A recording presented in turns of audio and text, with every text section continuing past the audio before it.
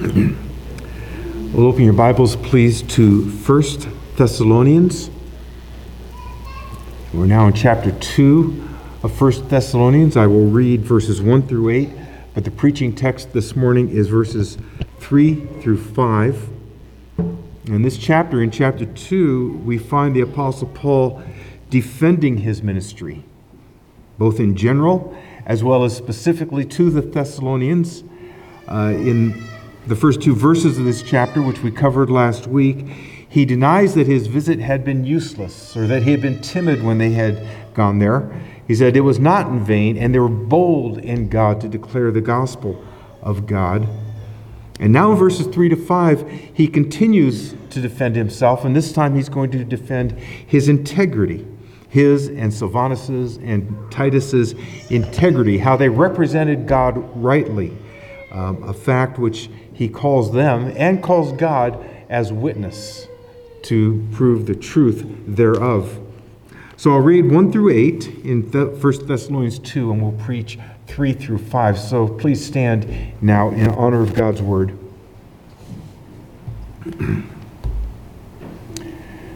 This is the word of the Lord.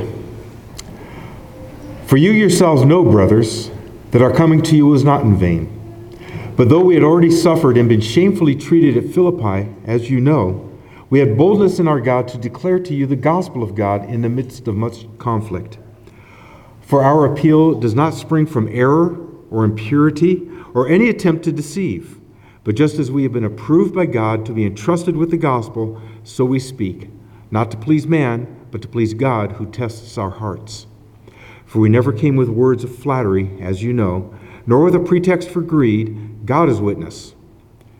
Nor did we seek glory from people, whether from you or from others, though we could have made demands as apostles of Christ. But we were gentle among you, like a nursing mother taking care of her own children. So, being affectionately desirous of you, we were ready to share with you not only the gospel of God, but also our own selves, because you have become very dear to us. Please be seated.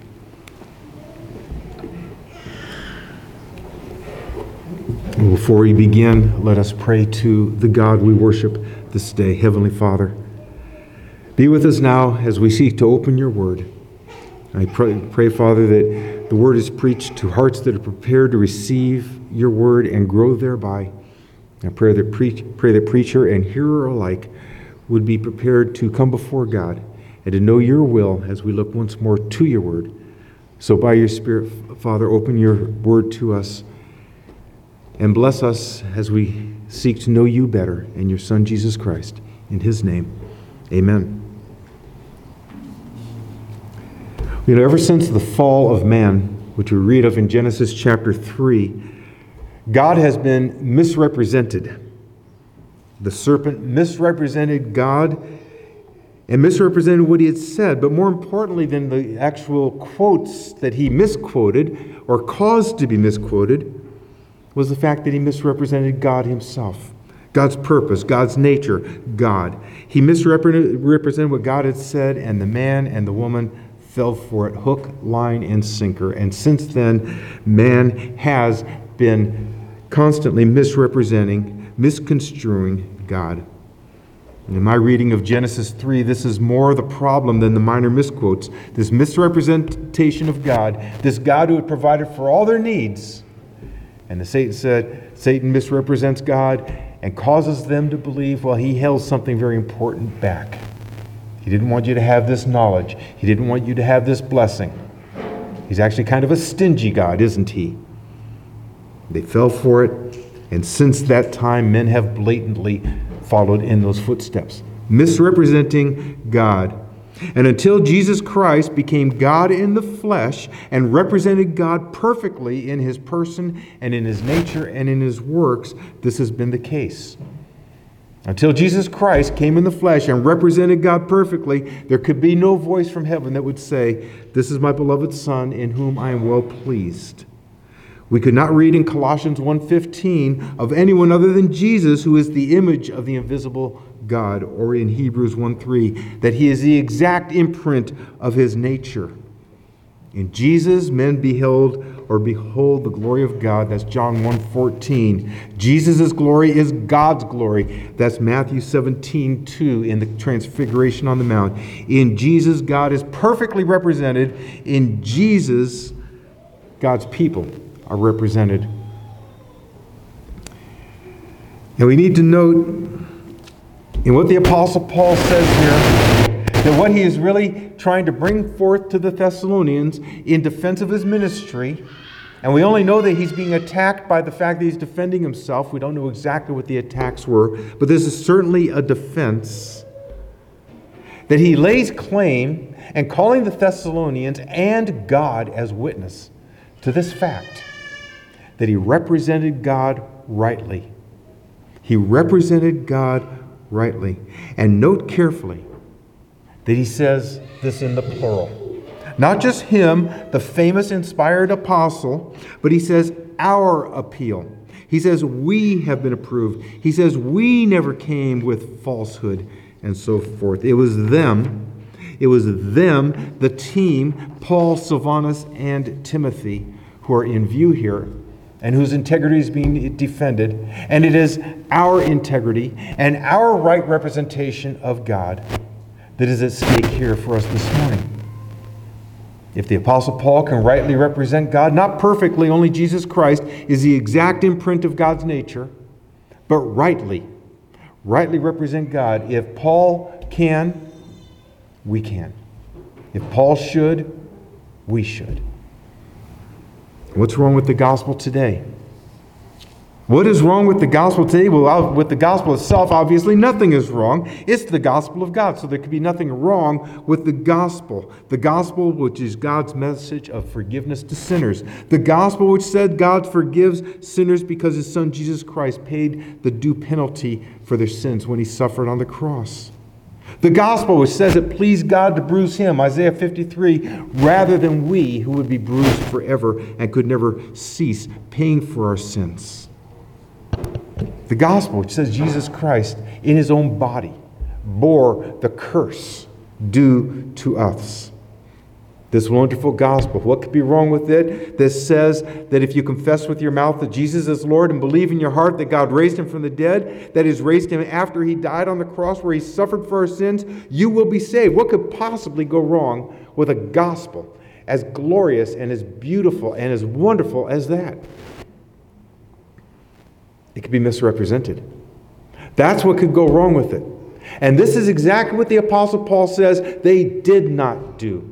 They did not misrepresent God, and by saying did not, they say what?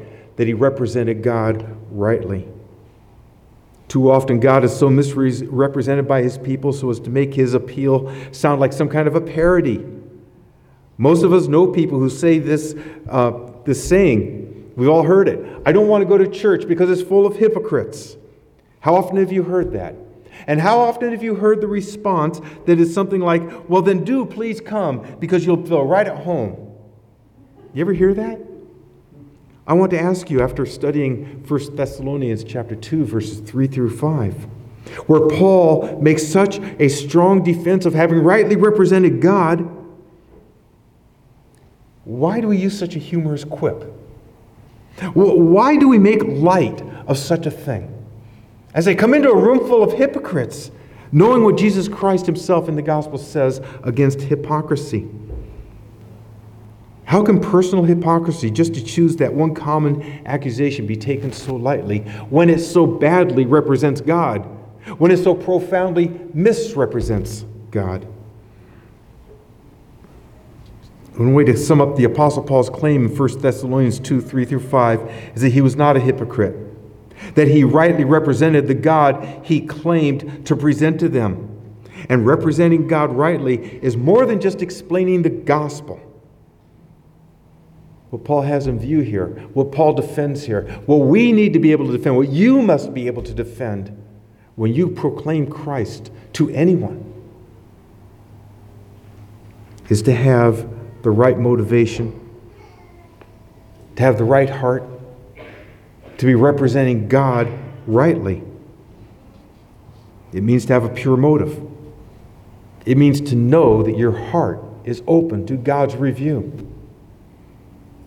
Paul says in verse 3 and verse 5, those two verses on the outside of our passage this morning, what their conduct was not. You remember from last week, the litotes, the accentuation of the positive by the negative. How was your day? Not bad. What does that mean? That it was good or great or something like that. He does the same thing here. He does the same thing here where he's saying it was not from error, not from impurity, not from deception. And then in verse 5, they were not flatterers. They were not greedy. And between these two verses, in verse 4, he lays their hearts before God to confirm what he's saying here. He holds to God's review, not just their actions, but their motives. And I think we could sum up these verses, and we could say that his motive was to represent God and his gospel rightly, as we must do. We must represent God rightly. The gospel of God being a sacred trust. And it is your duty and my duty to rightly represent it to those to whom we proclaim it. Now, can we manage this? Is this too much to ask of a common Christian like you or me? I would suggest to you that if Paul could, and he did, if Paul could, then you and I both can and must. He was commissioned by Jesus, as we read in Acts chapter 9. He told Ananias that Paul shall be my instrument to bring the gospel to the Gentiles. Paul was personally commissioned by the Lord Jesus Christ. But that does not let you off the hook. Because at the end of Matthew's gospel, in Matthew 28, Jesus says to you, go therefore and make disciples of all nations. And how do we make disciples? But by representing God rightly. You see, a message is neutralized when the messenger's conduct denies the message he purports. People can see our conduct, and the message can be neutralized when the heart has the wrong motive, and it's God who tests the hearts. We need to check ourselves here. We need to look to our own heart. We need to lay it bare before God and see if we are representing him rightly and repent where we are not, and then get back on track. We'll see how the apostles' delivery of God's gospel represented God rightly. And we're going to see how we can follow in his pattern. We'll go through the verses one at a time. Verse 3, 4, and 5. Verses 3 and 4, by the way, relate to Paul's ministry in general. It wasn't just in Thessalonica. Wherever he went, verses 3 and 4 would relate. And verse 5 is where he calls them to witness what they specifically and particularly saw in him. And we'll see for ourselves what should be seen in us as we represent God as his people, as his church, as his bride. You represent God by appealing to people without error, impurity, or deception. Verse 3, for our gospel does not spring from error or impurity or any attempt to deceive. Now, if this sounds like too tall an order for a sinner to fill, I can relieve you just a little bit here. Paul means the motivation that compelled him was right. Philip's paraphrase gets it right where he says, our motives were pure. It is our motives, not perfection, that's in view here. We must be like the God whom we represent in our conduct. Otherwise, the message of the cross is robbed of its power. Now, we must be like the God we represent, but like him only by analogy. We can represent him. We can be like him in our conduct. We can show forth the goodness of God and what he's done in us. Perfection will never arrive in this lifetime. We know that. We're talking about pure motives. We're talking about a right reason for going out. We're talking about glorifying God and not the self. Motives, not perfection. We need to keep that in mind. We're like God, but only by analogy. It's like how we bear his image. But are we perfect image bearers? Of course not. And yet, image bearers we are.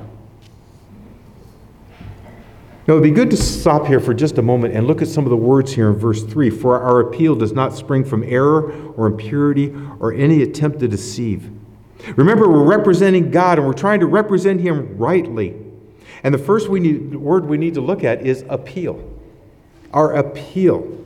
And everything that follows, that their motive was not from error, impurity, or deception, describes how that appeal was made. The appeal on behalf of God. 2 Corinthians 5:20.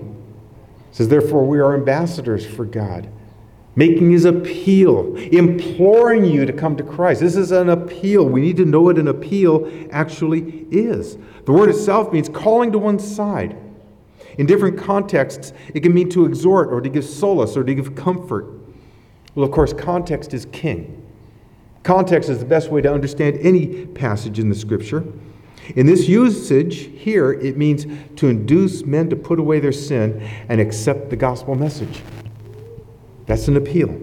To induce men to put away their sin and accept the gospel message that Jesus Christ died for your sins, and by faith in him, God forgives those sins. So what is an appeal? It's to come alongside, calling to one side. It's not a demand. Do you understand this? It is not a demand. It's a gently persuasive description of God's hand to sinners. Paul makes an appeal. You know, I was at a conference once, many years ago, and one of the preachers preaching from Galatians got very animated.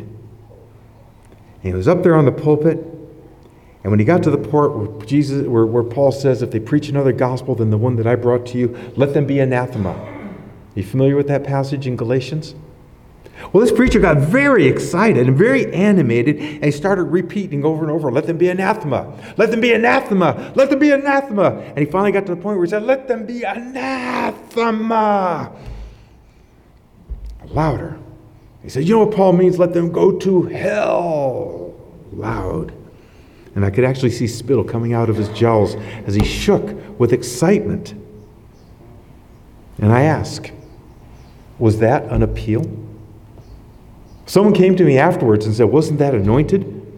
I thought, well, no, because that's not the way Jesus spoke the gospel. That's not the way Paul seems to have spoken the gospel. That's not an appeal. You see, if we're going to represent God, the first thing we need to understand is we need to sound like God. Does that sound too much? Does that sound over the top? You say, Pastor, you need to sit down.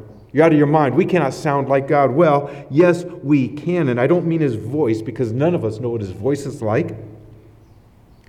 I mean the demeanor by which he makes his appeal. The demeanor by which he makes his appeal, which we have in Scripture. We know what he sounded like. Not the auditory sound, but the emotion behind it. The gentleness behind it. The appeal that it was or is. You know, Jesus is the image of God in the flesh. In Matthew chapter 11, verse 28, how does he describe himself? As hollering at people and demanding that they put away their sin, fall on their face before you and confess themselves a sinner? Anything that gets someone to confess their sin might be considered to be productive for the gospel. But Jesus described himself there as gentle and lowly in heart. In Mark chapter 10, verse 21, before Jesus answers the rich young ruler who goes away sad, what does Mark note? He says Jesus loved him. Now, the message is not about love, and the message is not for you to put away the excitement that you have in the gospel or your own personality and your own particular way of presenting things, because God uses all of us. We're all parts of a body. We all have a different function, and we all function in a different way, and God uses us all. I'm not trying to put aside your personality or your own particular talents. But what I am trying to bring across here is this appeal. It's where he begins, for our appeal. It's not a frothing at the mouth, pounding on the pulpit, hammering people with a sledge demand. It's an appeal. Read Hosea 11. We've been going through it in the Sunday school, where the appeal of God, Yahweh, the bereaved husband, appealing and gently trying to woo his bride back to himself.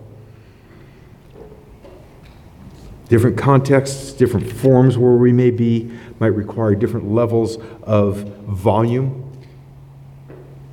But remember, to rightly represent God, as Paul did, and this word appeal appears in the inspired text, what are we going to imitate? It's an appeal. If we represent God, we might need to sound like him. I don't mean to compromise. We don't go into emotionalism. It means that God, who is love, appeals to men to be saved. We had a conference here at this church once some time ago. And a guy came in and parked from one of those other churches that joined and had that van with those slogans on it. Those terrible slogans that say God hates certain people. I'm not going to use the word. And, repent or go to hell where you deserve to be, and all these terrible things. But at one level, they were true. God does hate sin. We know that. But were those slogans written there? And the anger that was obviously behind them, would that match what Paul says here? Was that an appeal? I would argue not. He says that their appeal does not spring from, it does not have a source in error. Error, that doesn't mean mistakes, it means delusion. Or delusion means trickery. It means intent to mislead. There was no impurity to it. He said, for our appeal does not spring from any impurity. Impurity means impure motives. He wasn't promoting himself. He wasn't taking any advantage of people. He was not there for personal gain or financial gain. He wasn't trying to pump up his own ego. Excuse me. The word here for impurity could mean ethical excellence. We weren't there for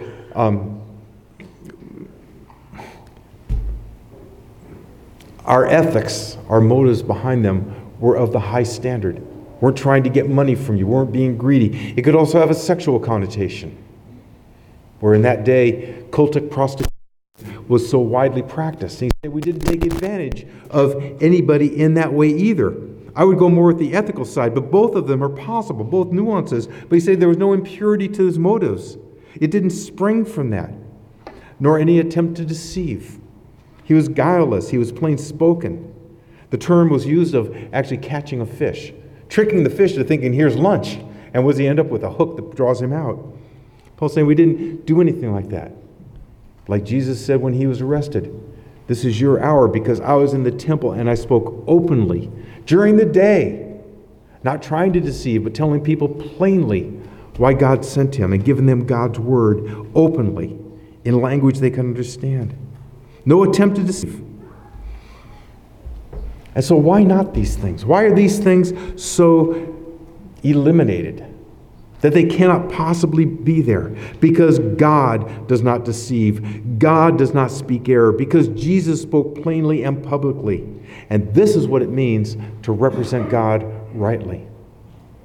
This is what it means to reverse what happened in Genesis chapter 3, where God was so badly misrepresented and man fell into the ultimate disaster. So it means to represent him rightly.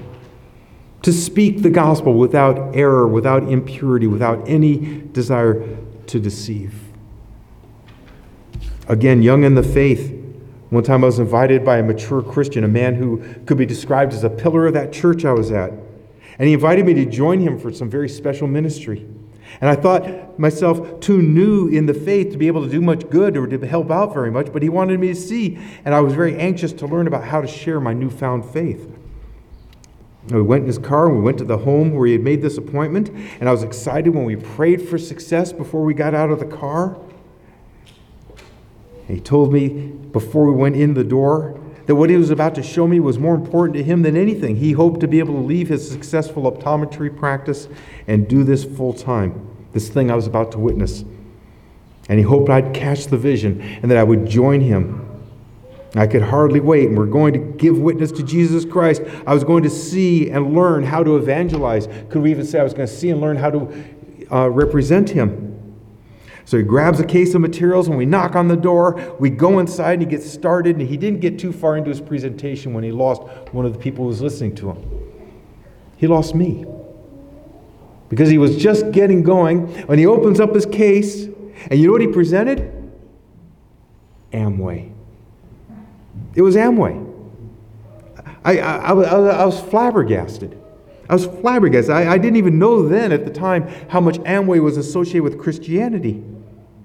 But I had been enticed by the chance to learn about ministry when Multi-layered marketing was really his agenda. Oh, that bothered me. I felt like he had been disingenuous me at the best and dishonest at the worst. And it made God seem somehow commercial, as though matters of eternity can wait until you get your place in this multi-level marketing scheme.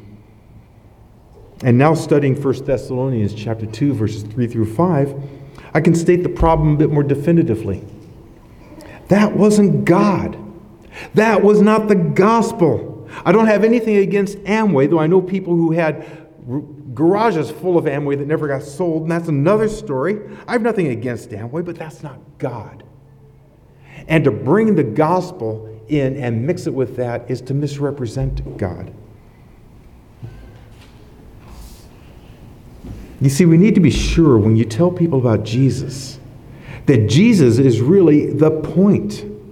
Not just a better way, not just a more beneficial alternative. He's the way, the truth, and the life. No one comes to the Father but by Him. Your goal is not to win the argument. Your goal is not to succeed in bludgeoning somebody else's objections. Your goal is to honor God by winning a soul to the gospel of God. We need to be sure of our motive. We need to be sure that when we represent God, or we say we're representing God, we truly do. Do we have to do so perfectly? If so, no one could ever open their mouth. So that's clearly not what we mean. We're talking about the motive of the heart. We're talking about the desire to glorify Jesus Christ. We're talking about appealing sinners away from their headlong dash to hell. We're talking about God's gentle drawing them out of this dangerous path that they're on. I really appreciate the way the apostle calls it an appeal. There's so much to that.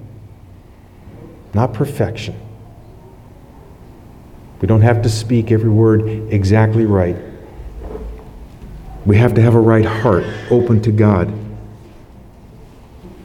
We did have a dear brother of mine preaching as a guest preacher at this church some years ago, and he got very excited, and he said something about the unity of God and how we're not polytheists. We don't believe in multiple gods. There is the Father who is God, and there's Jesus who is God, and there's the Holy Spirit. He got it all backwards because it's God the Father, God the Son, God the Holy Spirit. And he did it backwards. And then he sort of saw his mistake, and he said something like, okay, so it's three gods and it's unified. We just worship one of them. He just got all flubbed up. But we knew what he meant. Listen, if we have to be mistake-free, all of us have to zip our lips closed, right? It doesn't mean perfection of expression. It means simply having that right heart that wants to represent God rightly. Have we ever slipped in any of these errors? Where it's me who have put ahead of the gospel, it's me who wants to just win an argument, who wants to be right, or any of these other things that would sully our motive in presenting the gospel. It may have been inadvertent. You may have gotten caught up in the moment like my friend, the guest preacher here.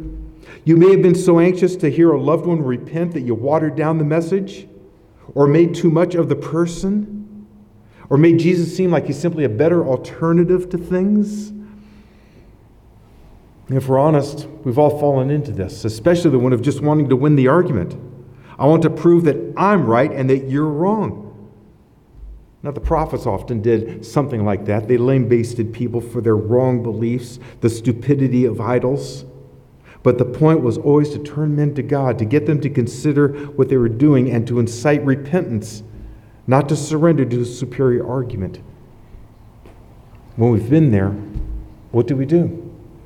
When we look at this and we see how Paul appealed to the Thessalonians, Paul, this zealous, this fiery, organized man, who makes this gentle appeal, and wait till next week when he likens himself to a nursing mother.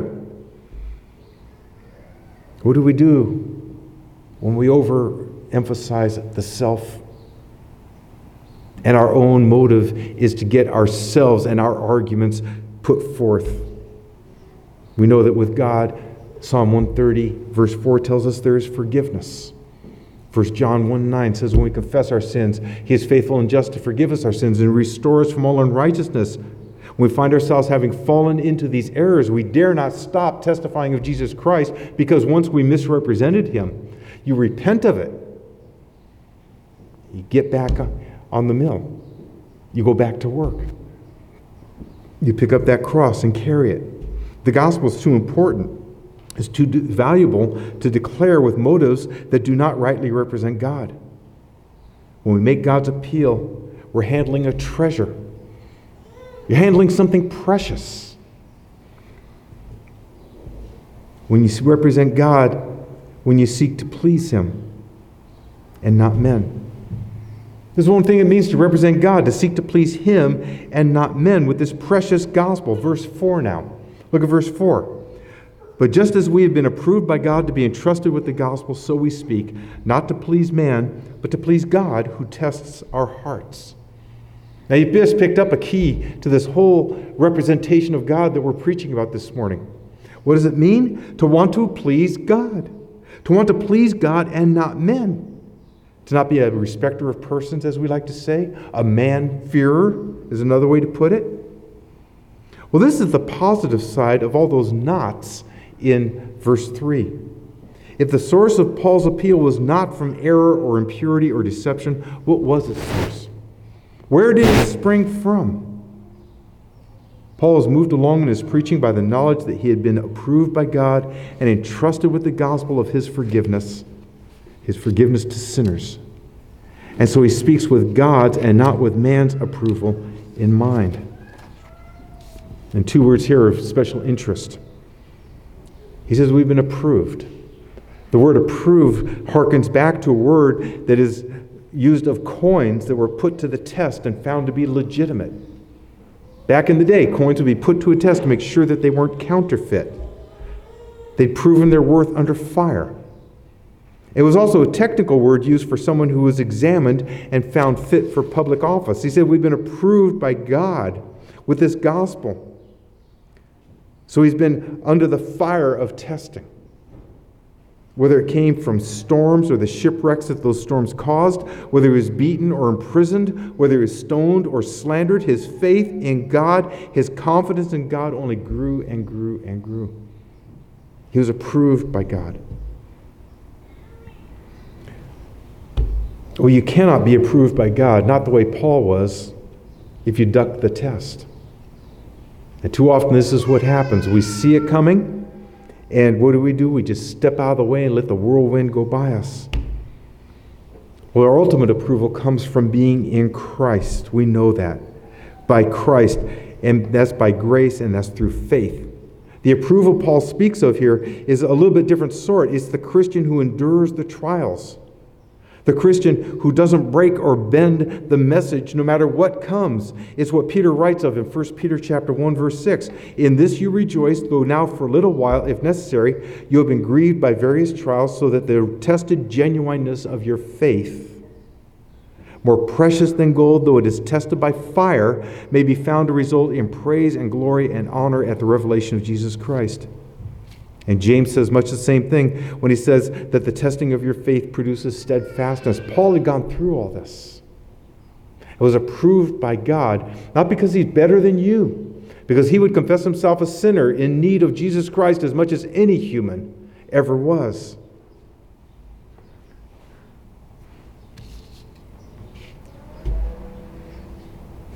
The other word is entrusted.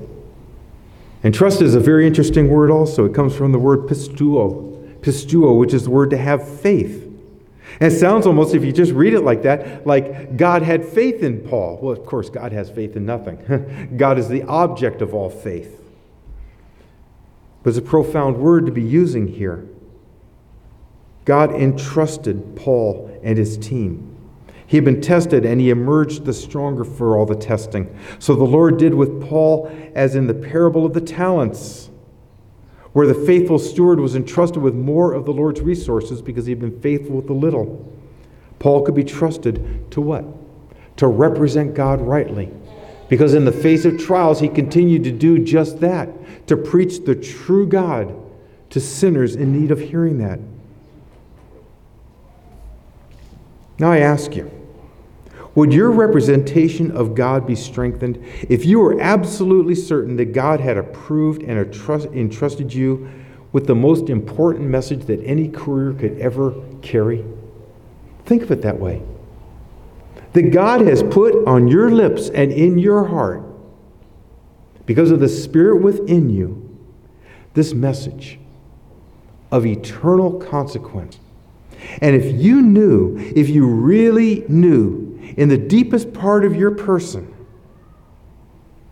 that you have been entrusted by Lord God Almighty with this message, would that strengthen you or intimidate you? It has to strengthen you because God has entrusted it to His people. God has entrusted you with this message. God has approved you with this message because you're in Christ Jesus. This is how Paul could be sure that he was not pleasing men, but keeping the Lord Jesus always in view. And no less does God entrust it to others throughout the ages. How do we please God? How do you please God and not men? God testing the hearts. We join the psalmist. We say, "Try me, O Lord, and see if there's any wicked way in me." If the goal is to please God, remember that we're presenting an all-pleasing God. An all-pleasing God. And too often pleasing God rather than men can be an excuse to presenting our Lord in a most unpleasant way. I want to please God, and so I'm not going to please you. I would ask us to repent of that if that's ever been our attitude. Because I want to be pleasing to you. I want this message to be pleasing to you. Does that mean I have to compromise it? No. Who am I trying to please by preaching this? Who are you trying to please when you tell of Jesus Christ to your friends, to your neighbors, to your loved ones, to your children? Well, you're pleasing God. But that doesn't mean we need to be unpleasing to the people we speak to or the people we evangelize. It's God who tests the hearts. God looking to the heart. We know why He chose David over his older, more experienced brothers. Because God looks to the heart where no one else does. Jesus Christ knew it was in a man. Jesus Christ knew all men. It's the heart, the testing of the heart that is continual. Approved by God as those that He trusts. God trusts us with this wonderful, glorious message. We please Him when we tell it, and that does not mean we have to be unpleasing to those to whom we tell it. Well, to even want to please God, want to please men rather than God, would be spiritual adultery, really. James chapter 4, verse 4 says, "Do you not know that friendship with the world is enmity with God?" And once more, I warn us not to use this as an excuse to make enemies of those to whom God might be trying to make a friend of by declaring to them through your lips this gospel. We're speaking of representing God rightly. We're speaking of speaking the way God speaks or spoke through Jesus Christ. What Paul says, appealing to God, imploring men. You represent God when flattery gives way to sincerity. When flattery gives way to sincerity, and that's verse 5. "For we never came with words of flattery, as you know, nor with a pretext for greed. God is witness." Can you even imagine God offering someone specious compliments, trying to get on someone's good side? How easy is flattery to slip into? It doesn't have to be that overweening, slavish sort of thing. It is anything where the fear or respect of man entices you to compromise somehow how you represent God, how you give forth the gospel.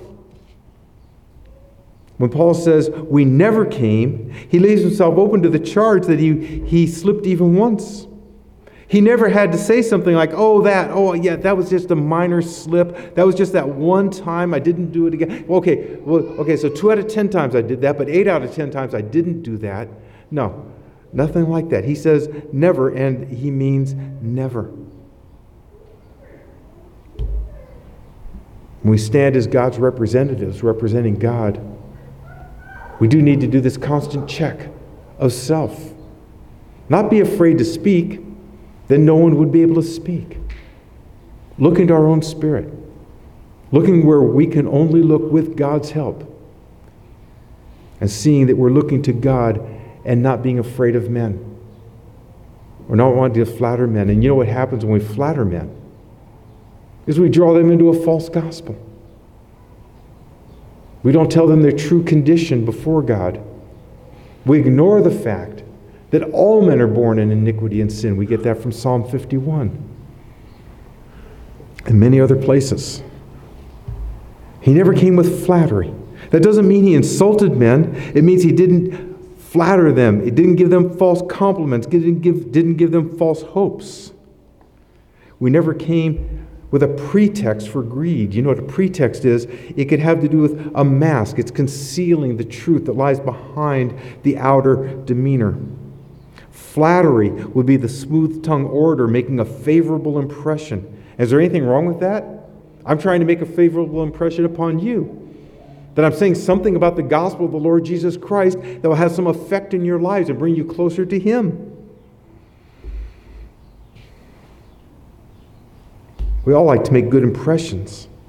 But the goal of Paul's ministry is what's in view here. And the goal of Paul's ministry is to see men and women saved, to come to Christ. The goal is to accurately convey God's message in His Son and to conduct oneself in a manner commensurate with He whom you represent, which is God. The pretext for greed. Greed is usually used of money, but it can also mean an insatiable appetite that grasps for any sort of self-satisfaction. 2 Peter chapter 2 and verses 1 through 3 address this sort of thing. He says, "But false prophets also arose among the people, just as there will be false teachers among you, who will secretly bring in destructive heresies, even denying the master who bought them, bringing upon themselves swift destruction. And many will follow their sensuality, and because of them the way of truth will be blasphemed." Which makes us think of Romans 2:24, which says the word of God is blasphemed among the Gentiles because of you, because of the hypocrisy, because of the misrepresentation. And to finish that off, Peter says, "And in their greed they will exploit you with false words. Their condemnation from long ago is not idle, and their destruction is not asleep." Oh, flattery is so easy to fall into. And like I said, it's not just that overweening thing where we just draw somebody or build somebody up in a false way. It's anything that puts fear of man over fear of God. Where we're so anxious to get them to say something like, "Okay, I believe in Jesus," that we'll say anything to them to pump up their ego, to entice those words out of them.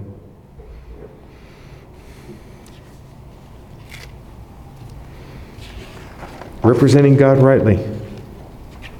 It's been a problem since the fall of man in Genesis 3, where God was misrepresented and man said, "Okay, I'm going to go with the misrepresentation rather than what I know of Him." Adam and Eve, who walked with Him in such intimacy as cannot be restored except by faith in the Lord Jesus Christ.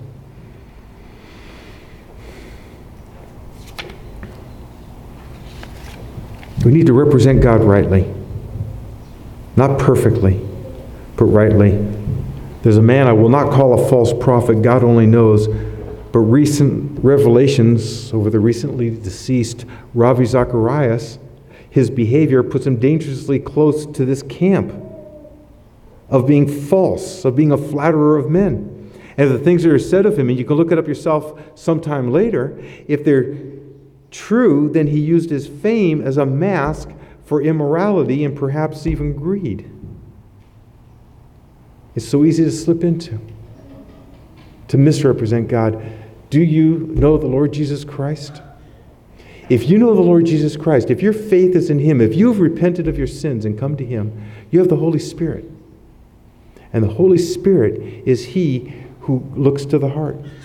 It is He to whom you must open your heart and ask Him if it would be appropriate each time that you have opportunity to speak for the Lord Jesus Christ to stop and say, "Lord, am I rightly representing You? Is there in me any error or impurity? Am I trying to deceive anyone?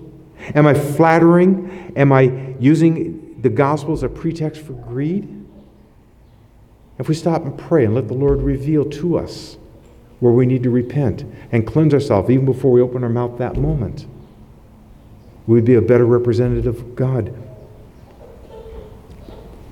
We all want to speak in a way that's pleasing to people.